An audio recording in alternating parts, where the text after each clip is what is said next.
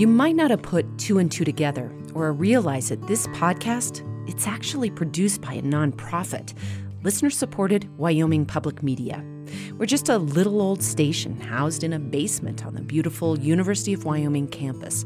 We aren't getting paid big bucks as a for-profit business. No siree, we're making this podcast not for money, but because everyone on our team believes in what we do, telling the missing stories of the real American West. But that means we rely on people like you. If you make sure to download every episode as soon as it comes out, or have been telling all your friends what a big Modern West fan you are, or would be seriously bummed if we disappeared from your feed, if all that describes you, I wonder if you'd take a quick minute to do something for me. Get into your browser and search for themodernwest.org and find the donate button. It doesn't matter how much you commit to, $5 or $100. It just matters that you show us that you want us to keep telling these stories. My recommendation?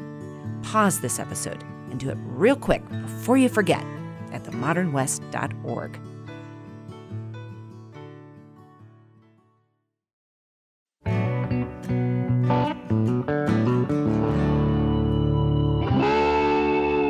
From Wyoming Public Media, this is The Modern West, stories to match our scenery. I'm Melody Edwards.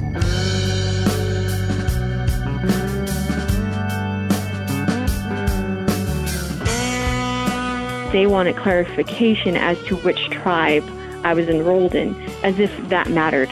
And I don't feel like that matters because that is that's a government implement onto our tribal systems. What's it like to grow up realizing you're a citizen from two different tribes? We're going to hear from two Native American women as they think over that question. Reporter Taylor Stagner is Eastern Shoshone and Arapaho from Oklahoma. She grew up in Crowheart, a town on the Wind River Reservation in central Wyoming.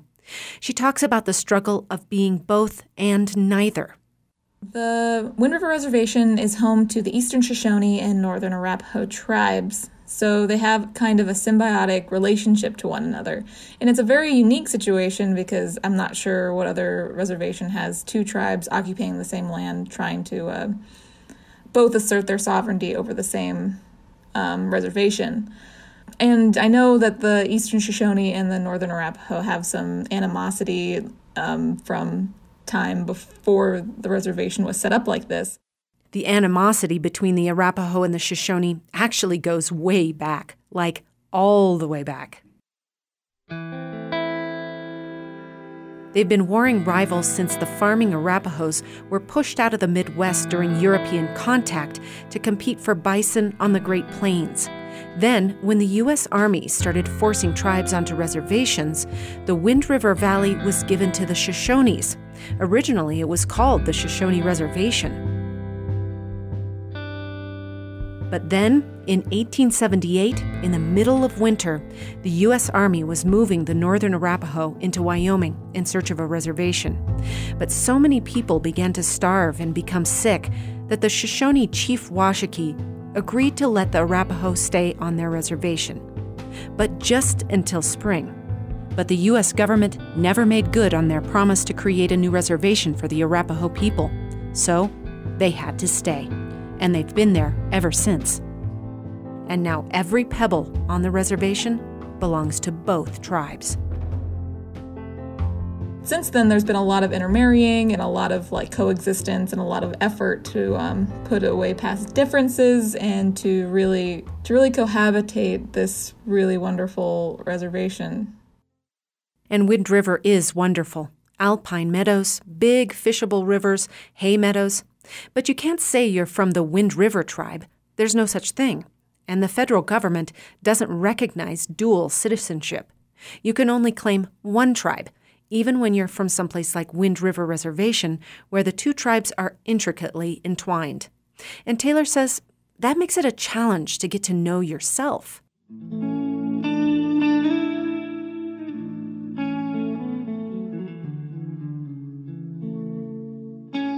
I lived in Alaska for a while. My dad moved there, and so did my mom. They wanted to get away from their hometown because my dad worked in the oil field. So I lived there for a while, and then when I came back, after my parents divorced, I think that's when I started to understand myself a little bit more in relation to the land around me. I love going up to Crowheart. My heart is there. That's where my family has pretty much been for a very, very long time. And I think it's kind of cliche, but like you try to leave, but it's your home. It's where your spirit and your thoughts are, even when you're a million miles away and doing something completely different. My thoughts always kind of drift back to Crowheart and my family and what it means to be Shoshone and Arapaho.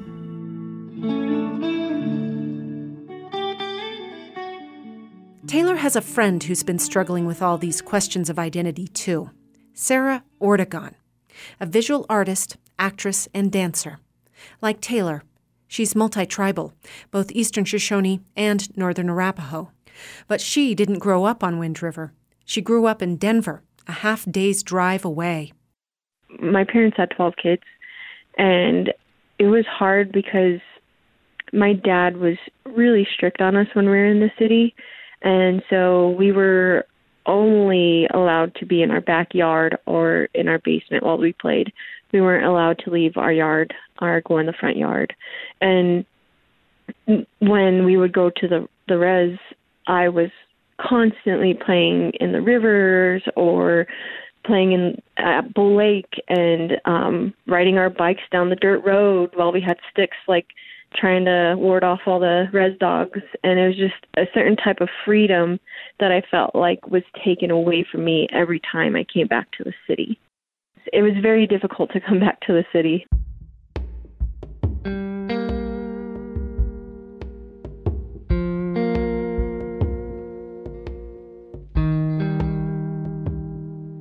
How important do you think it is for the Shoshone and the Arapaho of the Wind River Reservation to keep that tie to the wilderness? I feel like the tie to the wilderness is one of the main things that keeps us indigenous. We've always related to where we come from, and a lot of our stories relate to being in the wilderness and learning from Mother Nature. All the relationships that the animals have to each other, all the relationships that the plants have to one another, is how we can learn as a people to relate to one another. There's always a give and take with every individual species in the wilderness, and that is how we should lead our lives as people. And I think that if we are to, want to learn more about our ancestors, one way to learn more about our ancestors is just to go into the wilderness and learn the functions of how they survive and how they give and how they take.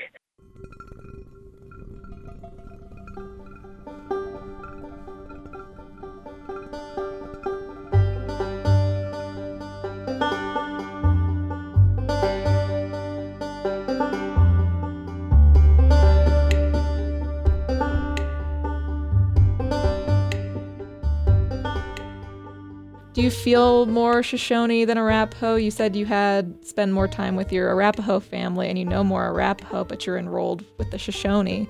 Does that ever affect you, or is that just something that you don't think about? Typically, I don't think about it because I'm open to learning both sides. I just right now have more access to learning more Arapaho traditions and language. But if I ever had the opportunity to learn more of my Shoshone side, I would definitely be open to it and welcome it with a full heart and tons of gratitude, because I know that not everyone has access to that, like you're saying, especially, living here in Denver. And then, now recently they have language apps for the Shoshone and Arapaho languages, which I think is awesome. So I'll go hike and I'll look at a bird, and then I'll look it up on my Arapaho language app, and I'll learn how to say that bird's name. And then sometimes I could talk back and forth with I know it sounds crazy, but I'll talk to the bird and it'll answer me back. when I speak to it in Arapaho. That's not crazy at all. I have video. People don't believe me.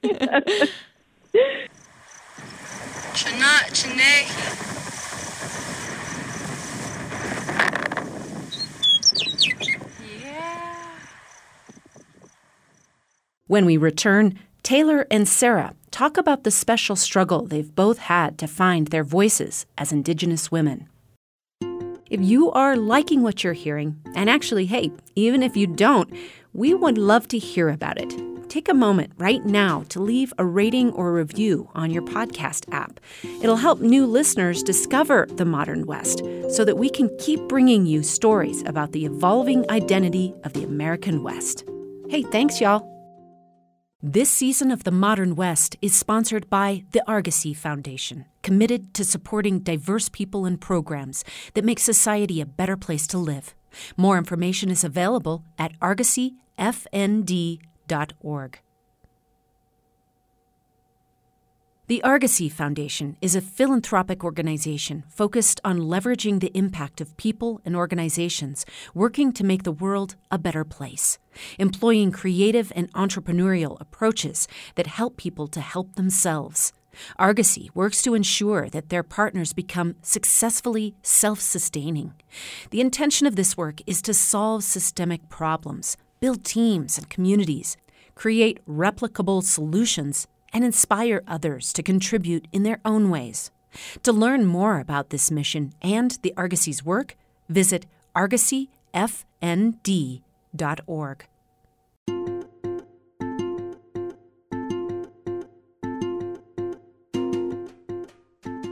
Especially being a girl in my family meant that you had to be a certain way.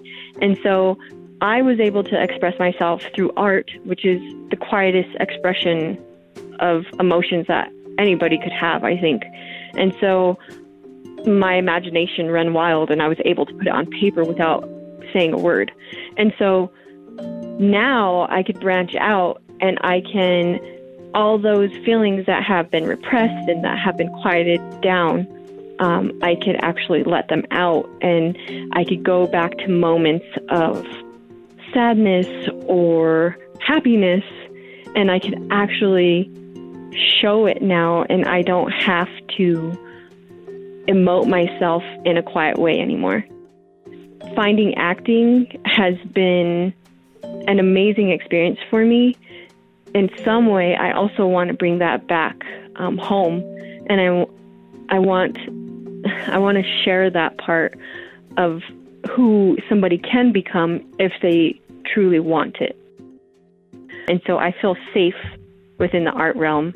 I don't feel very safe within the acting realm or the dancing realm, because those are actual movements and actually using my voice in order to express myself. And growing up, I was very limited in doing either of those options. She has been in plays like Black Elk Speaks and Sitting Bull's Last Waltz, and she was Miss Native America USA. And currently, she's in Australia as a jingle and fancy dancer at some festivals. One performance is with Mickey Free, who was a guitarist for Prince. So yeah, she's pretty impressive. I've also done the actor thing. I think that Sarah put it beautifully when she says she doesn't feel safe on stage, but you do feel seen. And I think that in my childhood, I also felt very unseen, and going on stage was part of my way working through that. Sometimes it feels like when I'm doing stuff that's like talking about things that are very personal to me, I do feel scared, but at least I feel seen and I feel recognized. And in that way, I think that there's a lot of healing to be had.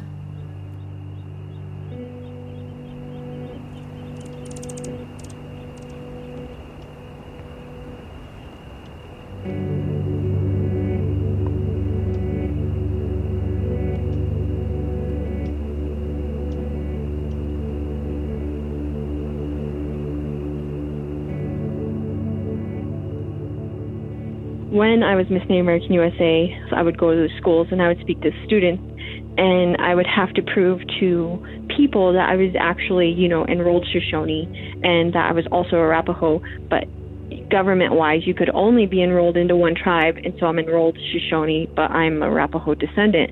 And someone had contacted Miss Native American USA, and they wanted clarification as to which tribe I was enrolled in, as if that mattered. And I don't feel like that matters, because that's a government implement onto our tribal systems. It was very frustrating for me to sit there and be put under a spotlight asking, and for me to having to verify who I was when I know who I am. I have a voice, I'm using it. Why do I have to prove to you who I am? So that's another aspect of being Shoshone and Arapaho. I don't know if you also feel that way. It's been a journey, definitely, especially recently. As a young person, I was called I have muddy blood because I am one or the other, which was always very, very odd to me.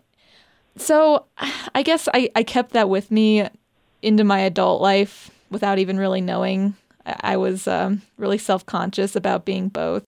You want to learn as much as possible, but then you don't want to offend anyone, and you feel like because maybe you haven't spent enough time on the reservation with your tribe, then maybe you should tiptoe even lighter. And there's that feeling of, do I even belong here? So I understand that as well. Yeah. But most people that I've talked to about this particular issue have been very forthcoming with support and just really good advice to just stay open, be respectful, and go to events, meet your tribe, go out and, talk to them. And that's the best advice I can give anybody. I also noticed that I learned more of the Arapaho language than I did my Shoshone language. And that's simply because I'm around more of my Arapaho family than I am around my Shoshone family. And so I just, picked up words and phrases from them. I want to learn both, and I most likely will. It's just, going to take more time. So that's another aspect to being both Shoshone and Arapaho, is the complete different languages that we speak. Yeah, they're very different. It's like comparing Japanese and Dutch. They're very different languages. Now that you say that, it's kind of sad that we understand the difference between Japanese and Dutch, but not the difference between our own indigenous language. And I know that stems from, boarding schools and everything like that, but it's still, that's such a sad history that we can't identify it like that. It makes me sad.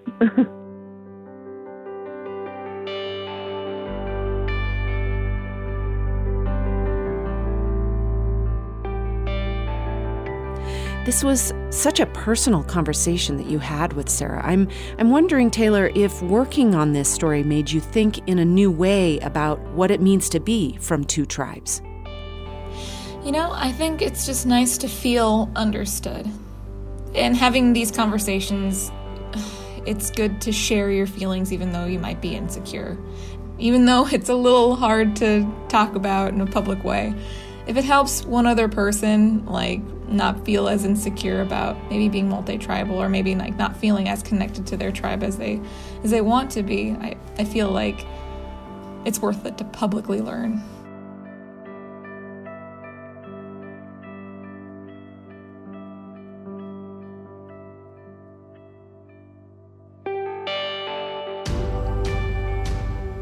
I don't feel like I have a limited amount of knowledge from each side. I feel like if I was to go and pursue more knowledge, I think I could go and ask my family, can you please show me this? Can you please show me somebody who could teach me this? And they would openly show me and bring me in and lovingly show me, and not be angry at me for not knowing, on either side, Shoshone or Arapaho.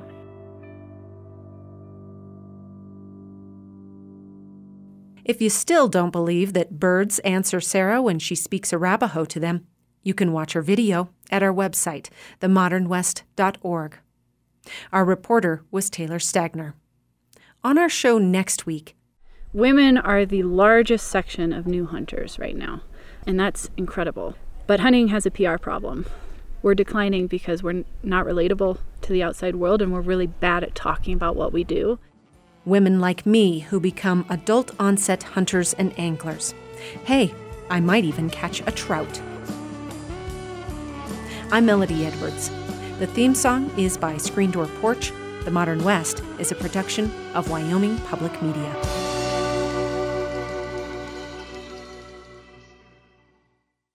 One of our goals is to get a dialogue flowing about the stories that we're telling. We're hoping that you'll join the conversation. So connect with us on social media and let us know what your thoughts are, whether you agree with what you're hearing or not. We're at Modern West Pod on Instagram, Facebook, and Twitter. That's Modern West Pod. From PRX.